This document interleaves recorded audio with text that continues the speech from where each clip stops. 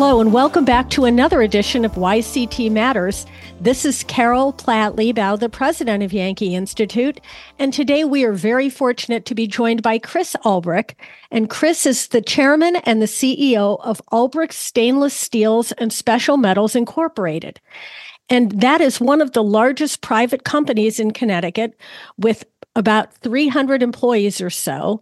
And we feel very honored that he has agreed to make himself available to talk to us a little bit about running a business in Connecticut. And Chris, thanks so much for taking time to join us on YCT Matters.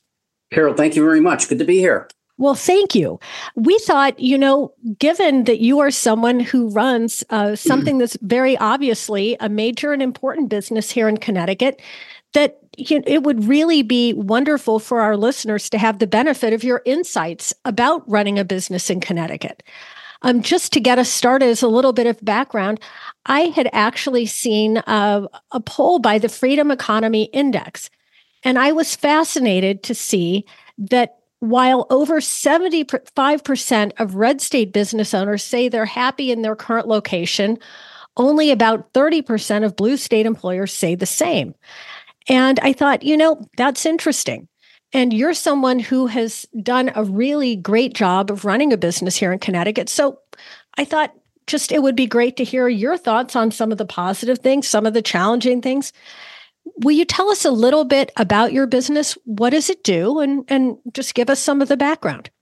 Sure. Well, let's see. Tell you a little bit. We're headquartered in North Haven, Connecticut, founded by my grandfather in 1924. We're family owned, fourth generation, no equity group money, with the same family owning for 100 years, which is a remarkable achievement. And it really is. Between, everybody wants you to be sold, the banks, the lawyers, accountants, the tax authorities. So, we have over 700 employees worldwide. We have a large sales and technical staff, and we're a worldwide global representation with service centers. We're 100 years old. We're celebrating our 100th anniversary here this year. We've got different events going on, different open houses, different gifts. So it's an exciting time. And so what does Ulbrich do? So stainless steels and special metals. Can you tell us a little about that? Yeah. So what happens is customers who make parts, we're a development partner. We help people develop their part. We do everything a steel mill does, but melt. We do everything else. 165 alloys, custom tempers, metallurgical support. So we're a development partner making the person's part better. Matter of fact, there's a hypodermic needle part that we help design with the customer, and we saved them 30% scrap. So they're very happy with us. And of course, it's a critical part being in the medical industry. And we're also a supply chain partner. You hear about a lot of supply chains and all the problems. Well, people like us help with solutions with that. So those two things are key. We supply metal, people make parts, fire extinguisher part above your head, airbags in your car, medical instruments, hypodermic needles. The list goes on and on. Medical catheters, medical wire, solar parts, downwell drilling parts for oil and gas, or on some of the new technology on the fission reactors and things like that. And it's an exciting time. And we're on all the EV cars and all the changes that are happening with the batteries. And so we have about 10 companies worldwide, and we're involved in all these markets: aerospace, appliances, automotive, chemical processing, industrial, medical, oil and gas. We are improving lives with more than metal. People who have heart pacer cans, there's 80% chance that they have it from Wallingford, Connecticut. So this is interesting. You and I have talked before. We're in Connecticut. We're also in South Carolina. There's advantages in both places, and maybe we can talk a little bit about that. Sure. So, we're optimistic souls, Chris. There's sunshine in our soul. So let's talk a little bit first about what are some of the positive things about being in Connecticut? Well, first of all, being here for 100 years, Marion, Wallingford, North Haven have been good to us. We need technical people, good long-term people, team players, and a lot of them are here. There's workforce development has helped. The chambers have helped. We're active with the chambers. There's a lot of help out there. CBIA. If it wasn't for our teammates, we would not be successful. We would not make 100 years. And also the technical aspect of our product. We're in all the spacecraft. For every lunar landing site, 6 of them, we have 300 pounds at each site. Yeah, so we're technical, and the people are here. We're in Wallingford. Electricity is very good in Wallingford. Some of the other parts of the state, not so much. So I think those are some of the positives. So now let's talk, because, at Yankee Institute, we are committed to medium-sized and small businesses. And we care about good people who've worked hard, who have a legacy, like you do, like Ulbrich Stainless Steels and Special Metals do, being able to thrive and being able to prosper. Because, this is something that's important to you. You could have sold out 1,000,000 times over and done very well. And instead, this is something you care about and you want to be excellent. You want to excel. What are some of the challenges? What are some of the things that confront you here that you think people who have the ability to do something about it, what are some of the challenges that greet you on the Connecticut policy landscape? Well, there's a couple. What's hitting the news last week was the electricity and all this stuff. It was interesting. I met with one of the presidents of one of the utilities, and I had my bill. There's like 10, 12 different taxes on it. Yep. Seriously. And a lot of these are passed by the state legislature. Some of it's federal, but are they all necessary? This latest deal with Millstone for 10 years, people knew it was coming down, and here it is. Another, $700 million out of consumers' pockets because of some of the decisions were made. So I don't know. I think, state legislature, you got to listen to experts. If they say, hey, you need a pipeline through here, maybe we do need it, instead of saying, maybe right. It's not green. Yeah. Or something. No, we can kick it down the road for 20 years. Well, and I think that's part of the problem. Connecticut, it's explained to me that, there's these pipes coming in, but they're too small for everything. Right. Yeah. We need more pipelines. We need more power transmission poles and things like that. The other thing that's near to my heart is medical. And we insure 1,100 lives, costs about $1 million a month. This is nationwide. Price 60% of it's in Connecticut. We work for our medical. I work to make sure our teammates have good medical insurance because it's so important for them. That they want to work hard for our family and for themselves. Getting things done in the factory. Well, I think I owe it to them that we have the best medical insurance around. And we do that. And of course, it's a tough system. It's a monopoly. There's 28 hospitals, and I think 70% are owned by Hartford and Yale. And, when there's competition, things are usually better. And now the new drugs coming out. I sat through a seminar on gene therapy. $1 million, $2 million, $3.5 million drug. What happens with something like that to our plan if people have to get those drugs and there's not assistance out there by the state or federal government? Can you imagine a state of Connecticut plan? Matter of fact, there's a new drug. Somebody told me that they're on. It's $5,000 a month. Yeah. It's $5,000 a month. And it's advertised on TV. I saw like 20 ads for it. I wonder why they can afford to advertise. It's $5,000 a month. Well, hopefully these drugs help people, but it is, can you imagine Connecticut's plan? They have a $5,000 drug with 150,000 people. Oh my God, it's going to be up 40%, Yeah. So we need help from the federal government, state government. I'm on one of the boards with the OHS, with the governors, has this OHS committee, and trying to help Connecticut find some solutions on some of this. So those are two big things in Connecticut. And then, of course, workforce development. We're 93,000 people short. Electric Boat needs 5,000 people each year. And it's not easy. It's not easy to find people. We have lots of long-term people. We don't have as many problems as a lot of people do, but there's still issues when it's 93,000 short. And we still, I don't think, recovered all the jobs since 2009. I think we're just about even. We're just about there. Yep. Just barely. Yeah. Just barely crossing the threshold. Yep. And that's too bad because I saw the governor speak once and say, you know what? want people to have jobs because they're taxpayers. Can you imagine 93,000 people? There's job openings for 93,000. And if the people were there, that's more people paying taxes, more Right. people working, taking care of their families, paying for medical insurance, and not bad debt at the hospital. So we need people. Yes. Have you ever thought of doing what so many other people have felt forced to do and just saying, maybe South Carolina is our place? Well, we bought a company in South Carolina in 2001, and they do some different things than what we do. Yeah.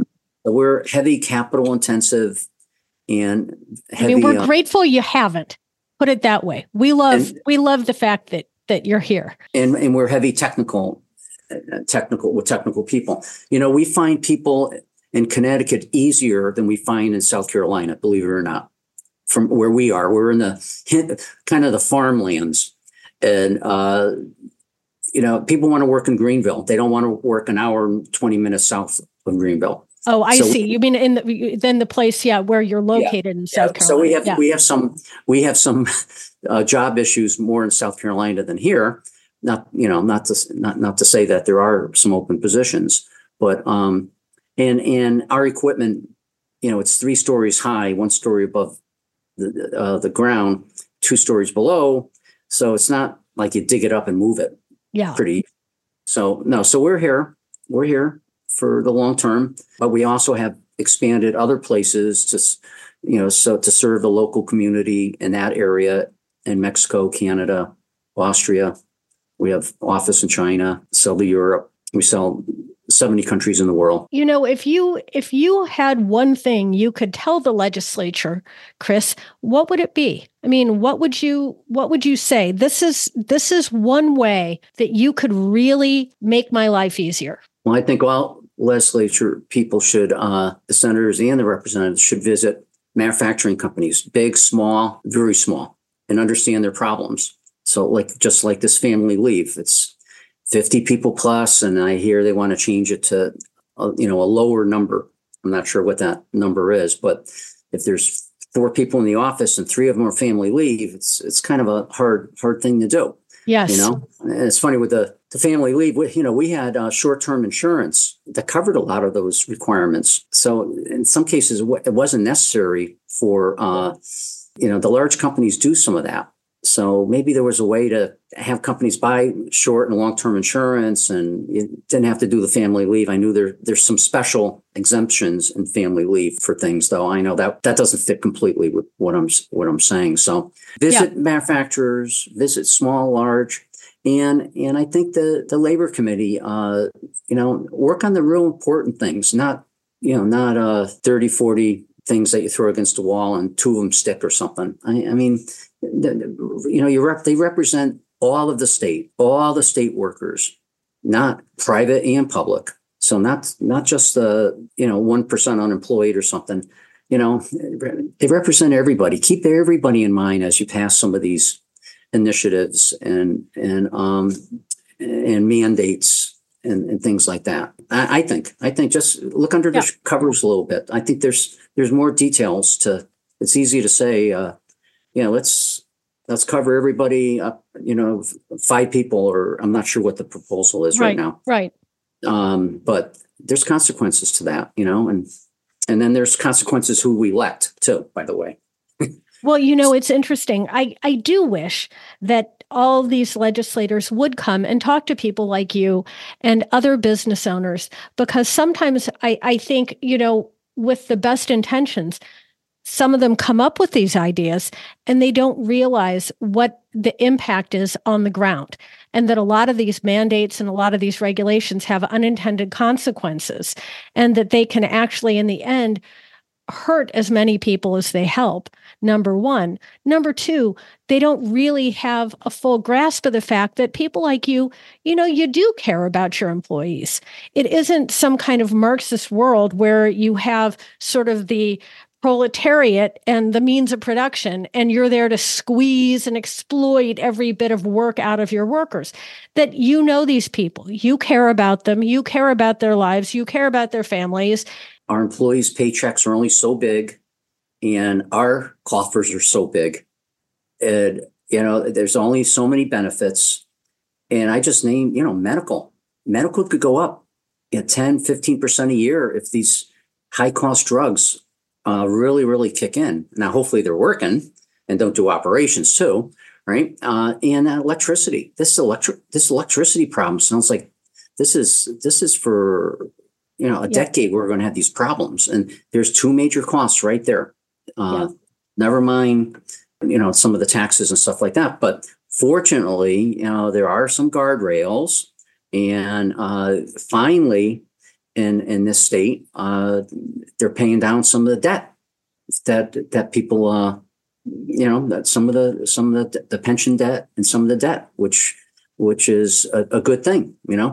I mean, that's why we're very committed to making sure that some of these ideas that have been floated to get around the guardrails, that doesn't happen. I mean, they've got to stay in place, just like they all said last year. It matters.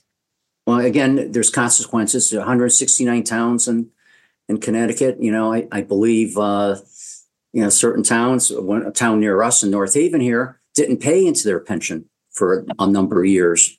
And their taxes are double North Haven. And there's consequences to when you don't do the right thing. Yes. But there are, and there's challenges out there. This medical is big.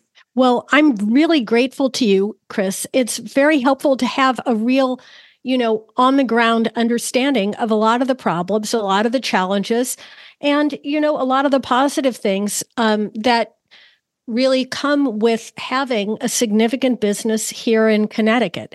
And as Ulbrich Stainless Steels and Special Metals celebrates its 100th birthday, it is a really lovely thing to have the opportunity to hear a little bit more about it and to know more of the things that you're doing there. And so I don't know that I will ever look at a little syringe or a little bit of wire or any of the many, many things that you are working to produce there quite the same way. But we are very grateful for you sharing your time and your expertise with us. Well, thank you. And I offer a visit to any of the state representatiures to come through some of them have in the past. The governor has a couple times. So please come on down. Wonderful. Anytime. And we are always happy to connect any of them who are interested.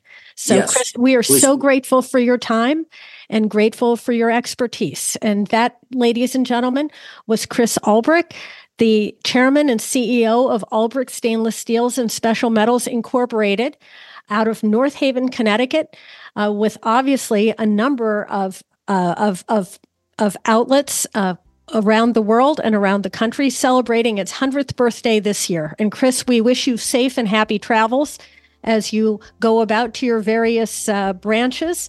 And thank you so much for spending this time and sharing your insights today. Thank you, Carol. Thank you. And we thank all of you who've joined us today. This is Carol Platt-Liebau, president of Yankee Institute, and we'll talk with you again on the next edition of YCT Matters.